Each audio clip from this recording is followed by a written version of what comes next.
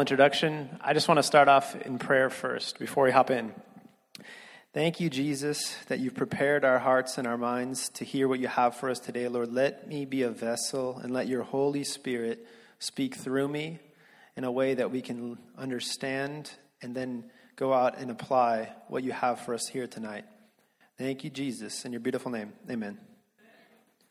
So tonight we're going to talk about what it means to have a mind in love with God.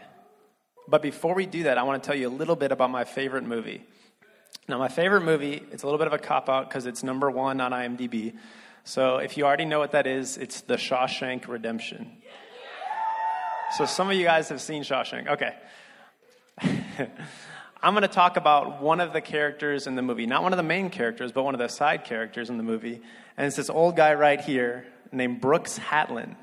Now, Brooks Hatlin has been imprisoned in the Shawshank prison for who knows, 50, 60 years. He probably doesn't remember how many years he's been in prison. He's that old. But he's a kind old man. And in this prison where everyone is just having a good time, Brooks is the librarian. He gets to bring the books to different people. Brooks with the Brooks. He gets to bring the books to different people. And that's also how they smuggle things in. So that's besides the point. But Brooks is a good man. And he's got an important position in prison. He's a librarian. People like him. They like that he brings them books, and they like that he helps them smuggle things in. But he's a kind old man in prison. And there's one scene that starts very suddenly with Brooks, very uncharacteristically. He has a knife to the throat of one of the other inmates. And it doesn't make any sense because Brooks is docile as a mule. He is just kind and gentle, but he's snapped. Something is different about him. And he's muttering crazy things to the people. And they're like, Brooks, what are you doing? Hey, man, what's going on? And he says this. They can get him to say, this is the only way they'll let me stay. This is the only way they'll let me stay. And he's muttering that over and over again. And they understand that Brooks is about to be released from prison. His parole is up, and he's about to be free for the first time in many, many years. And he doesn't want to be free. He wants to stay in prison. He's happy in prison. See, he's an important man there. And so he wants to stay in prison. So he wants to kill the other man just so he can stay in prison. And it's very interesting. At first, the paradox seems very odd to us. Why wouldn't he want to be free? Why wouldn't anyone want to get out of prison? But the thing is that he didn't know how to survive outside of prison. His way of living and his purpose were there in prison. He was an important man. And Morgan Freeman's character sums up very, very well what is happening to Brooks. Morgan Freeman says this. He says, he's just institutionalized. These walls are funny. First you hate them, then you get used to them. Enough time passes, you get so you depend on them. They send you here for life, and that's exactly what they take. And the thing is, that is exactly what sin does to us. This is what living for ourselves does to us. This is what happens when our thoughts are consumed with our own selfishness. We do it for so long, we're so used to it, and it's all we know that we don't even realize the grip that selfish thoughts have on our life. Even if God miraculously delivers us from the bondages of sin, we still have a tendency to fall right back in unless we give ourselves over to something greater. And then we can find our true purpose in God's will. So what is God's will for us? And how can we know that we're living according to it? That's a question we ask all the time. What's God's will for my life? Where does he want me?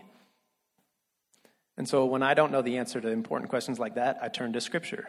So we should do that too. Let's turn to Romans 12, 1 and 2. And it'll be up on the screen with you. This is Paul's letter to the Romans. He says this, "Therefore I urge you, brothers and sisters, in view of God's mercy, to offer your bodies as a living sacrifice, holy and pleasing to God. This is your true and proper act of worship. Do not conform to the patterns of this world, but be transformed by the renewing of your mind. Then you'll be able to test and approve what God's will is, his good, pleasing, and perfect will." So Paul says here that we will be transformed by the renewing of our minds. And this tells us that knowing God's will originates in our thoughts. I said we were going to talk about a mind in love with God. So we're going to talk about the importance of thoughts. Paul says that when our mind is renewed and transformed, then we can know God's will. So we should be utterly fixated upon what it means to have our mind renewed and transformed. The Bible also says that out of the abundance of the heart, the mouth speaks. When you first meet someone, it's really easy to tell what they care about because they're going to tell you. They're going to tell you right away. If it's sports, movies, their friends, family, themselves, they're going to talk about it. And you'll be able to tell because out of the abundance of the heart, the mouth speaks. So if we are to call ourselves Christians, then we must think about God, and then he will spill out into our conversations as well. One of my favorite writers ever, A.W. Tozer, says this. He says, what comes into our mind when we think about God is the most important thing about us. And that's a strong statement. What comes into our minds when we think about God is the most important thing about us. So I'm going to make another statement, and it's going to be even stronger than Tozer's statement. But this one is not my own statement. This is a very old and ancient esoteric statement. We don't even know who originally said it because it's been attributed to dozens of people. And it's kind of like a flow chart of sorts. And it starts off this way. It says that our thoughts lead to our actions, which lead to our habits, which leads to our character, which leads to our destiny. I wish that those letters spelled something out. I'm a fan of acrostics, so it's Hebrew, right? I think it's Hebrew, yeah. Tanakh. Our thoughts lead to our actions, which leads to our habits, which leads to our character, which leads to our destiny. And so you can see what's at stake here. The battle for our eternal destination is won or lost in our thoughts. That's incredible. That's why Jesus said just to even look at a woman and to think wrong thoughts about her is to commit adultery in your heart. Because Jesus knew the importance of what it was for our thought life. In addition to our own walk with God, our witness towards others is also at stake. It's because when we devalue God towards others, when we have wrong thoughts about him and we say he's not worth thinking about. If we call ourselves Christians and we don't talk about God or think about him and people see us, then it hurts our witness. Are these people any different than anyone else? So since we know that God must be the true object of our affection as Christians, and that affection has its origins in our thoughts, we can look to a concept that a British pastor from the 1600s said, and he knew this concept very well. His name was Thomas Chalmers, and he believed that the best way for a person to become transformed by the renewing of their mind was not merely to show someone how unworthy sin is. You meet someone, you're trying to minister to them, it's not the best option to just tell them, hey, what you're doing is dumb. That's not right. Even if that's true, Chalmers said this. He says the best way to do that is to not just show them how unworthy sin is, but to show them how worthy Jesus is. And then when they see the worthiness of Jesus, they would naturally throw away all that glitters in this world. And he called this principle the expulsive power of a new affection. The expulsive power of a new affection. And Chalmers said this. He said, if the way to disengage the heart from the positive love of one great and ascendant object is to fasten it in positive love to another, then it's not by exposing the worthlessness of the former, but by addressing to the mental eye the worth and excellence of the latter. That all old things are to be done away, and all things are to become new. The only way to dispossess the heart of an old affection is by the expulsive power of the new one. And it's a really cool concept, and I've seen this to be true in many areas of my own life. And one of these times is way back when I was like 12 years old. 12-year-old Ryan was very simple. He didn't like talking to people because he was scared of them. He liked football and baseball, and he liked video games and books. That's like it. That's got me pegged to a T. And so when I was 12, I got a GameCube, and I wanted Madden. Madden, of course, because I liked football. So I was going to play football video games. It's like the best of both worlds. Those are two of my favorite things. Football, video games, of course. So I purchased for $3.99 from Naperville, Illinois, in 2004, this video game. This is John Madden's NFL Football 2002. I remember the theme song. I could do it right now. I'm not going to do it right now. But later, I'll talk to you. I'll do the theme song. All right. This is like I'm reaching back into the annals of my memory. I'm trying to pull it out. EA Sports in the game. Choose your star running back. Second and yards to try the same again sack. Oh no, what to do now? Seems you're only inches away from a touchdown. No matter what happens, the choice is on you. This is John Madden, 2002.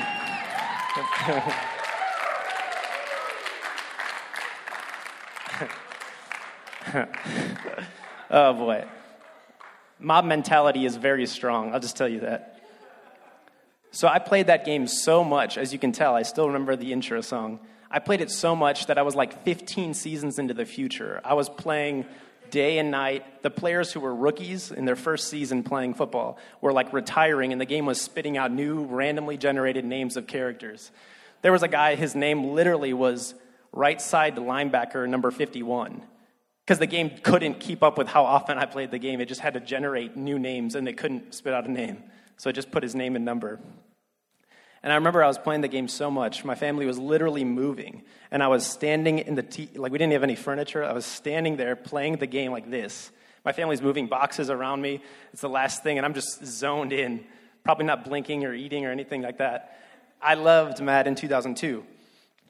And I bought it for $4 because that year was Madden, it was 2004, which meant that Madden 2005 was already out. I was 3 years behind because I couldn't afford the new game.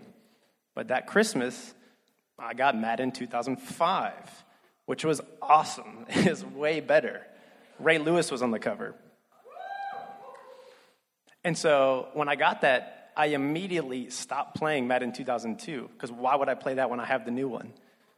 And that's what's meant by the expulsive power of a new affection. The same game that I loved so dearly that I ignored my friends and family for, the next day was still the same game, but I had a better one. So I played the better one. And we do the same thing. You get a new car, and the old car that you had that worked perfectly fine, but it's not new and shiny like this one. This one's got like a CD player and stuff, and maybe an aux cord. And so I remember like when I moved into a dorm, I was like, dorms are awesome. It's not my parents' house. And then I moved to an apartment. I was like, dorms are terrible. Why would I ever love to live there? I've got like a kitchen now. Like, this is awesome. And then I moved into a house. I was like, apartments are terrible. So you see, it's just the expulsive power of a new affection. And I didn't realize what I was missing when I was playing that old game until I played the newer one, the nicer one. I was content where I was at until I found something better. And this is true for all of us in our lives. We may be fully content with what we have and the way we're living, just like Brooks was content in prison. From the outside perspective, like, why would he be happy in prison? But he didn't know any better. And so once we find something better and we're truly presented with the love of God, we'll sell all that we have to buy that treasure that we found. And you've probably met people who are just really content where they're at. But because you've encountered Jesus, you know there's so much more for them. And they don't even know. And you begin to have a burden stirring in your heart to share Jesus with them. And that's what we do. That's discipleship. We introduce people to Jesus, perhaps for the first time. We don't tell them how wrong they are and everything they're doing isn't worth it. There'll be time for that, and it'll come when we actually show them how worthy Jesus is. C.S. Lewis says it this way in The Weight of Glory. He says, "It would seem that our Lord finds our desires not too strong, but too weak. We are half-hearted creatures fooling about with drink and sex and ambition when infinite joy is offered to us. Like an ignorant child who wants to go on making mud pies in a slum because he cannot imagine what is meant by the offer of a holiday at the sea. We are far too easily pleased." And it's a brilliant quote, and that it really just sums it all up for us. I was making mud pies in a slum, but I didn't know any better. We do this all the time when we don't turn our will over to Jesus. Our minds were meant for so much more than we give them over to. We must have something worthy of our thoughts. Our minds and God were meant for each other. So how do we do this? How do we change the way that we think? How do we transform and renew our minds, like it says in Romans? Well, the first key component of a mind in love with God is this: we must think of God often. In Paul's letter to the Colossians, he says we must set our mind on things above, not on earthly things. Paul understood that loving someone means that we must first start by thinking about them. Love equals thoughts. Love has thoughts about the object of its affection. I've been married for 3 years now to my lovely wife, and it's been great. But if I just say that I love her and I don't think about her, and don't spend time with her. Look at that picture. Look at that face. Her face is great. Look at my face. I didn't know what was going on. I'd never seen so many people in front of me before like that. I was terrified. But it was wonderful. And if I said that I loved her and I don't think about her, though, that wouldn't be love. That would be absurd, right? As Christians, we say we love God, but if we don't have thoughts about him, then is it really love? Spurgeon says this. He says, "He who often thinks of God will often have a larger mind than the man who simply plods around the globe. The most excellent stuff for expanding the soul is the knowledge of Christ and him crucified." And that's so true. We often think that if we just experience more, if we travel the globe, if we see things and taste things and experience more of life, then we'll have an expanded mind, a better knowledge, a better experience. But Spurgeon's right when he just says the best stuff for expanding the soul is the knowledge of Christ and him crucified. The Bible says, as a man thinks in his heart, so is he. We see that time and time again, our thoughts are so utterly important. Thoughts, actions, habits, character, destiny. This means that the soul becomes stained with the color of its thoughts, one way or another, for better or worse. And one way to think of this is to say that a beautiful girl cannot think ugly thoughts for long and remain beautiful. A beautiful girl cannot think ugly thoughts for long and remain beautiful. So here's a question for us. Where do our thoughts go when they're not occupied by the immediate? When you've gotten home from school or work, where does your mind wander to? Because these are the things that we will eventually resemble. That's what we said, thoughts, actions, habits. Where do our minds wander to? But God has a right to our thoughts. The Bible says that he hates a heart that devises wicked imaginations. The way that we've thought our whole life is not the way that God intended us to think. We must think of him more often, incorporate him into every little thing that we do. Isaiah 1:18 says this, "Come, let us reason together. Though your sins are as scarlet, you'll be made as white as snow." It's so beautiful. God says, come, reason together. We'll talk about this. I love you. I've got you. God invites us to come know him more deeply. And this leads to the second point tonight, that we must hunger to know God more. We must hunger to know God more. And I didn't even have to Photoshop this picture. It was already like this. I don't understand. I don't even remember what I typed in to find this. So that's world's fastest man and some of the best processed chicken parts that you can find for $5, right? But I put that up there because I wanted us to know that there's a direct correlation between what you eat and how you perform. You guys all know this. If you've played sports or done really anything at all in your life, you know that how you eat before you do the thing is going to determine how you feel the rest of that day or that event or that game. Like if you were right before you're about to play football, per se, Madden 2002, and you're going to eat a couple Big Macs and some chicken nuggets and drink like a big Dr. Pepper, praise God, you know that it's not going to be great. Like if your coach would yell at you, like, why did you do that? At best, you're just going to be gassed and tired. At worst, you're going to be throwing up that processed meat and cheese and lettuce all over whatever you're doing, you know? Because how you eat will dictate how you perform. So this is true for food, but it's also true for everything that we put into our body. Everything we do with our thoughts, what we watch, what we do with our time, what we surround ourselves with, it all has an influence on us one way or another, whether we like to admit it or not. So when we wake up in the morning, what are we hungry for? If we make up our diets with sports scores and TV shows and social media, we can't help people when they come to us because we won't have anything real to give them. We'll only have poor substitutes.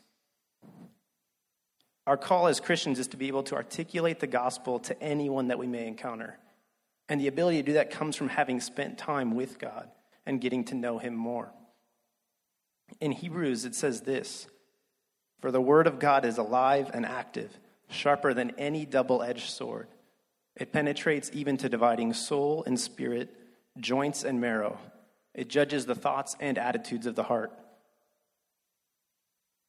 So we must read the Bible. We must spend time in his word.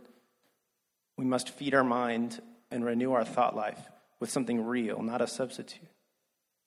Now, I know what many of you are saying. Many of you are probably saying right now to yourselves, "Ryan, I know I need to read the Bible. I've heard that my whole life. I get it. Cool. I've tried. I just can't do it. I can't focus. It's hard to sit and read. Or even I don't like reading. It's just not my thing." But Winky Pratney tells us this. He says, if a baby isn't hungry, it means one of two things. It's either sick or it's dead. And when we say I don't like to read, it's like saying I don't like to eat. And it means we're either sick or we're dead. It's like saying I don't want to feed myself with the things that really matter. I'd rather feed it with this other stuff. And it just won't suffice. You guys know like Jack in the Box tacos. Like surely for $2 for $1, there's no way that that's really meat in there. What is it, like soy? Is it meat substitute? Like they can't surely give you meat, and it doesn't really taste like meat, but it kind of tastes good for some reason. I don't know. It's not, Taco Bell's like up here, Jack in the Box is like down here. Oh, we got some sinners here, it's all right. Repent. But here's the thing, what we're paying for is it's a cheap substitute. And they can easily sell it because we don't know the difference, or we don't care, or we don't care if it's not the real thing. But that's what we do when we mindlessly scroll through social media because we're bored, and then claim we don't have time to read the Bible. That's what we do when we binge watch Netflix and play Xbox all night and then wonder why we're so tired during the day. It's because we weren't hungry for the right things. We settled for substitutes. When we do that, we're settling for substitutes when we really need the real thing, the Word of God, and there is no substitute for the Bible. Even if you're not naturally inclined to like reading, you must decide for yourself whether God is worthy of you cultivating a love for reading. Because some of the finer things in life require cultivation. They require work. And you could say it this way, that discipline turns drudgery into desire. Discipline turns drudgery into desire. We need to have minds in love with God for our own sake, but also for our community's sake, so that we can be a better picture of Christ to one another. And this is the final point here. We must share our godly thoughts with others. By the way that we talk, we want to share Jesus to those around us. We don't want to hide the team that we're playing for. When people meet us, what's the first thing they notice about us? We want Jesus to be present in every conversation that we have. And we said earlier, it's easy to tell what people care about the moment you meet them. So we must share with others the one that we care about. 1 Peter 3:15 says this, "Always be prepared to give an answer to everyone who asks you to give the reason for the hope that you have." That's strong language. Always be prepared. We must always be prepared. We must feed ourselves by reading the Bible and having godly thoughts so that we're prepared to share with others. And that's what we do. That's it. And as we close, I want to read one more scripture. Philippians 4:8. "Finally, brothers and sisters, whatever is true, whatever is noble, whatever is right, whatever is pure, whatever is lovely, whatever is admirable, if anything is excellent or praiseworthy, think about such things." Paul, he knew the importance of our thoughts. He says, think about such things. He doesn't even say do these things, because he knows that if we have the right thoughts, they will lead to the right actions. Throughout all of his letters, he has stressed the importance of these godly thoughts. He learned from Jesus' example that our thoughts have eternal ramifications. That's kind of terrifying. My thoughts have eternal ramifications. We must give our thoughts to the Lord, holding every thought captive so that he can renew our minds and we can no longer conform to the pattern of the world. In this day and age, our biggest obstacle is distractions. The devil would love for us to focus on anything other than Jesus and the promises in his word. If we have something that's distracting us or causing us to sin, we must get rid of it. Don't be afraid to make radical changes in your life in order to give God room to grow. You won't regret it. Here tonight, I want us to begin to think of God more often. Spending time in prayer and reading scripture, I want us to ask for a deeper hunger for more of him. And if you're someone who doesn't like reading, ask for discipline. Ask for focus. Ask God to change your heart. Put your phone on Do Not Disturb and get alone with God in the Bible. He's eagerly waiting for you to come reason together with him. If you know someone who does a great job of reading scripture and spending time with God, ask them for help. That's what this community is all about. We can help cover each other's weaknesses. And lastly, let God ask for an outward focus so that we can naturally share his word with those we meet each and every day. And as we close, I just want us to respond to the Holy Spirit that's calling us to give our thoughts and our hearts fully to him.